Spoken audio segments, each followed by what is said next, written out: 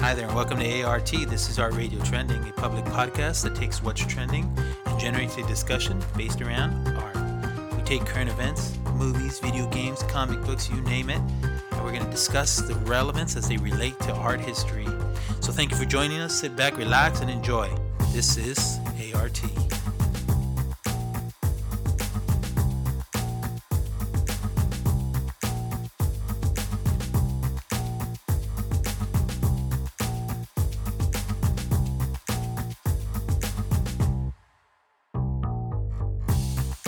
A.R.T.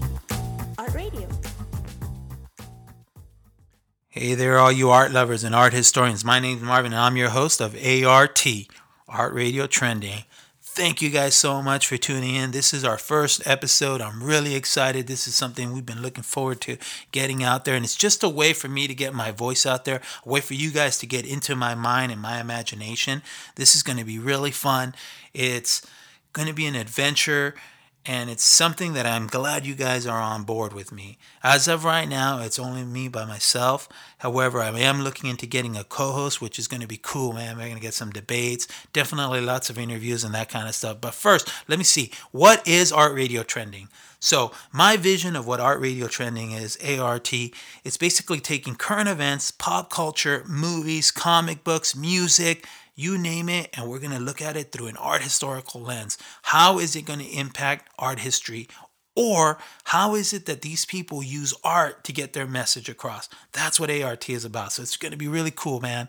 And without further ado, let's get started, right? So this week on ART, what are we going to be talking about? We're going to be looking at Roads Must Fall. I don't know if you guys have heard about this, but it's a movement. It's been going around for a while now, actually, since probably last year, I think, where it really hit home in South Africa. You can basically type in hashtag Roads Must Fall into any social media like Twitter or Facebook, Instagram, and you're going to get a bunch of crazy stuff about all these people trying to get these images of Cecil Rhodes taken down. So it's probably not likely that you know who Cecil Rhodes is. I didn't even know who Cecil Rhodes was. I had heard about some of his contributions to academia, but that's it. You probably actually have heard of the Rhodes Scholarship. You know, Rhodes Scholars, very popular. Actually, there's some very, very famous Rhodes Scholars that I'm sure you probably have heard of. Just to name a few, you have Edwin Hubble. He used his Rhodes Scholarship to study law at Oxford before he came back and into the States and continued his work in astronomy. I'm sure all of you guys have heard of the Hubble telescope. There's movies, documentaries, books on it all over the place. I think there's even an IMAX movie going around, right? There's also another guy by the name of Lord Howard Florey, I believe that's how you say his name. He studied medicine at Oxford, and later he received the Nobel Prize in Medicine along with Alexander Fleming for the discovery of penicillin. Penicillin! Can you believe that? And then President Bill Clinton studied law at Oxford before he came and became the president of the United States. And then he went off and did you know what in the you know where. Just kidding. Anyway, so who was Cecil Rhodes? Let's talk a little bit about that so that we can establish a little foreground as to what we're going to be talking about. Where does the money come from, right? So where does the Rhodes Scholarship come from? Obviously it comes from some huge amount of money that Cecil Rhodes left to academia to give out these scholarships. So to describe Cecil Rhodes real quickly in a couple sentences, impossible, right? It's like if you wanted me to say, hey, describe George Washington or Abraham Lincoln or Alexander Hamilton in a couple sentences. Can't do it justice. But I will try to just give you a little bit about who Cecil Rhodes was so that you can get an idea. Maybe if you want, you can look him up. Wikipedia, right? Everything's on Wikipedia. Just kidding. But Google or whatever. But it'll give you an idea of who he was, what he was all about, and where he got his fortune from, right? Because that's where all this stems from. Because, well, we'll get into it. So, Rhodes was a British businessman. He turned an African politician later on. He accumulated his wealth by essentially developing all of the mining of diamonds in South Africa. He had the most comprehensive mining of South African diamonds ever known. I mean, he basically mined every single diamond in South Africa. That's what it turns out. It basically comes out to be. And in '88, he consolidated, and his company became the biggest mining industry, diamond industry in the entire world. Um, he then became prime minister of the Cape in South Africa in 1890, and he actually, you guys, I don't know if you guys maybe have heard that he named Rhodesia after himself, and this was recently renamed Zimbabwe because the African people wanted to take that back and take back their identity. But here's where the controversy starts with Cecil Rhodes, right? So in recent times, Rhodes has been painted and identified brutally. I mean, I'm talking bad. So his ideology with regards to supremacy, white supremacy, I mean, they've been likened to Adolf Hitler. Some people say, you know what, he's basically a racist. Um, but in all fairness, these facts, they're disputed. I mean, in fact, not too long ago, about a month ago, less than a month ago, there was a huge debate in Oxford, controversy. You can look it up on YouTube. In fact, I put a link on it if I can. But big debate in Oxford where the facts of his life were debated, you know, because some people basically what they take little bits of information of some of the things he said, and they say, "Oh my God, Cecil Rhodes, he's a racist, right? He said this, he did that." Other people say, "No, it's fact. He killed a bunch of people. He enslaved a bunch of Africans, black Africans. He thought white people were the dominant race. In fact, he said different things like that." What does this have to do with our subject today and with art history? So the facade of Oriel College at Oxford University is adorned by a big masculine statue of Cecil Rhodes. I mean, it's above kings, it's above saints. Literally the highest point on the building. Very old building to top it off. That image dominates the entrance to the college. He is on a throne there. That's the problem. Why is that the problem? Because you might argue, well, you know what? Oxford University, they could do whatever the heck they want. They could put whoever they want on their university. They've earned it, right? I mean, it's an academic institution. The people there have a right to put kings on the wall. They could put paintings of whoever they want on the wall. They could put statues wherever they want. It's art, right? They're allowed to do whatever they want to do. And in the case of Cecil Rhodes in particular, I mean, his endowment, his money, his scholarships, they've contributed, like I said, to a lot of very successful people in academia. So you would think then that an academic institution such as Oxford would have the right to say, hey, thanks, Cecil Rhodes. And in fact, that's one of the reasons why Oriel College has that statue on top of their college.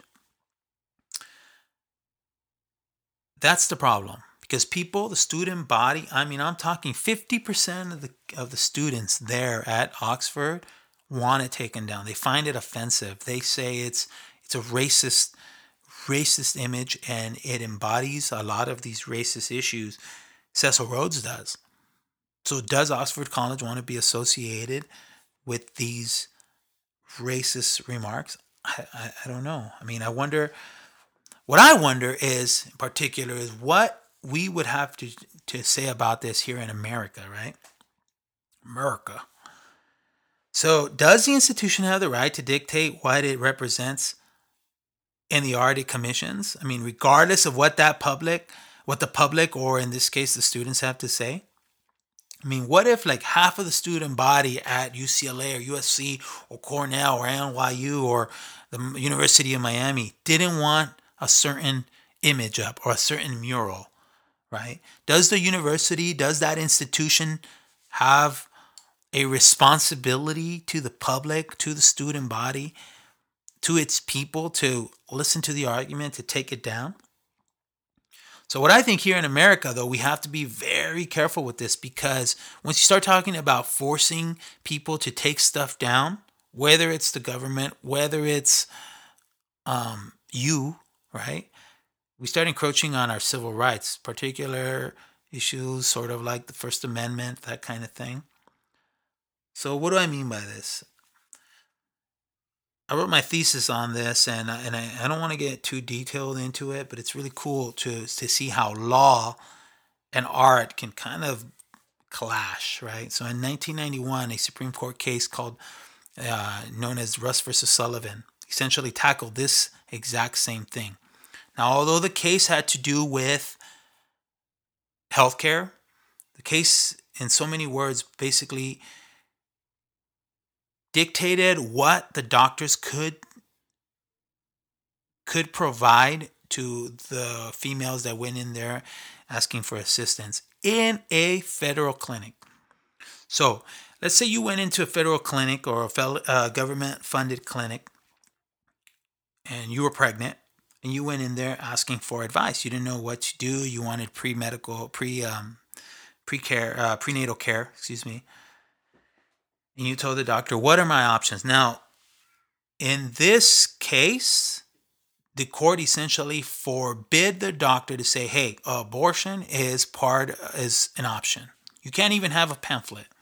So the argument was before the court was that this was intruding on the doctor's freedom of speech. That the doctor had a right to tell them, "Hey, you know what? This is an option." Well, the court said no, because essentially you're being commissioned. You're an employee of the federal government, or in this case, of state government, and the state has the right, or the government has the right, to tell you, "No, you know what? You can't say that because you're working for us. You're being commissioned." Now, how did this trickle down to art? Well, if the government said, "Hey, we want to make a huge mural of whatever," the court said, "You as the government, you have the right to commission whatever artist you want. Since you're paying for it, basically, you have a right to tell the artist, we want this painted. We want this statue put up. It's your right." Now, if you start saying to the government, "Hey, you know what? You don't have a right to put whatever you want. Hey, Oxford, you don't have a right to have that image up because it offends me." The argument that was placed in Oxford in that debate was such that if you start taking down images and public art and murals and whatever because it offends certain people, or because those that are being portrayed are flawed or have, you know, ideas that conflict with certain people, where do you stop? Right? So where are you going to stop taking down these images? The argument can go on forever. Thomas Jefferson, Alexander Hamilton, you name it, George Washington, Abraham Lincoln. It'll never stop. I mean, it'll just go on forever. That's an argument. But on the other side, don't you have a right to, if you're going to school or if you're going to the bank or if you're going to a federal building, don't you have a right to say, "You know what, that image offends me. Take it down, please. I'm paying for it.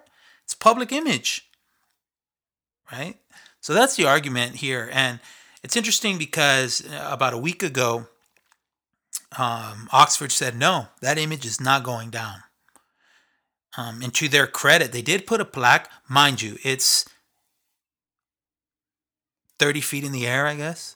A tiny little plaque that says that the university doesn't condone and it doesn't necessarily agree with everything that Cecil Rhodes stood for and everything he said. So they are, in a way, distancing themselves from the legacy that is Cecil Rhodes. But the argument in this situation is, did Cecil Rhodes essentially buy his legacy into Oxford College? And has Oxford College, or Oriel College, and the Oxford University, have they sold out? I don't know. I mean, I'd like to hear your thoughts, and it's definitely something that you should think about the next time that you're walking down the street and you look up and you see a statue, or you look up and you see a mural on the side of a federal building. Do you agree with that mural? Do you agree with that work of art? And if you don't, do you have a right to voice your displeasure? And once you do, does the government have to listen? Well, anyways, thank you guys for listening in on my first episode. This is amazing. I love you guys, and I'll talk to you guys later. Bye.